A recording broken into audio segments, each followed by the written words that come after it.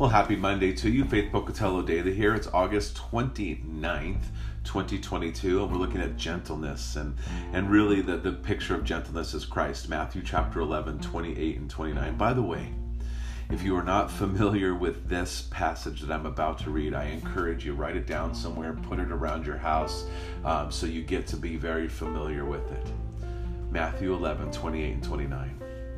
Jesus speaking here, "Come to me, all who are labor and are heavy laden, and I will give you rest. Take my yoke upon you and learn from me, for I am gentle and lowly in heart, and you will find rest for your souls." Verse 30, "For my yoke is easy and my burden is light." And I think what we realize is that in Christ we find rest. We find this gentleness that God, and why isn't it great that God's gentle towards us? Isn't it lovely that He's gentle towards us? I think of parenting, right? There's many times as a parent that I was not gentle with my children.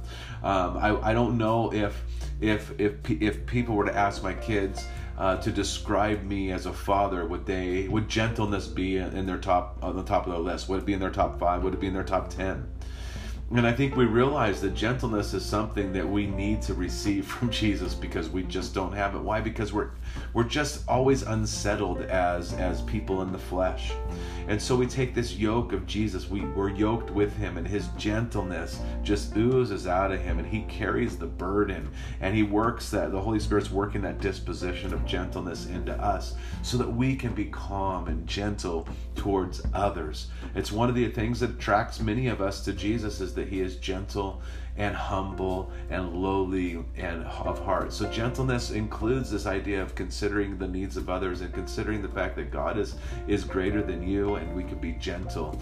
And so I just want to encourage you to be gentle. And don't sit there, "I'm going to be gentle," because then you won't be gentle. But just say, "Lord, I want to be gentlest. I want to have the gentleness of Christ." And so watch the Holy Spirit do that for you. So we have a great God who wants to give us those things. Don't forget to like and share. May God richly bless your day. Enjoy Jesus. Go and share life.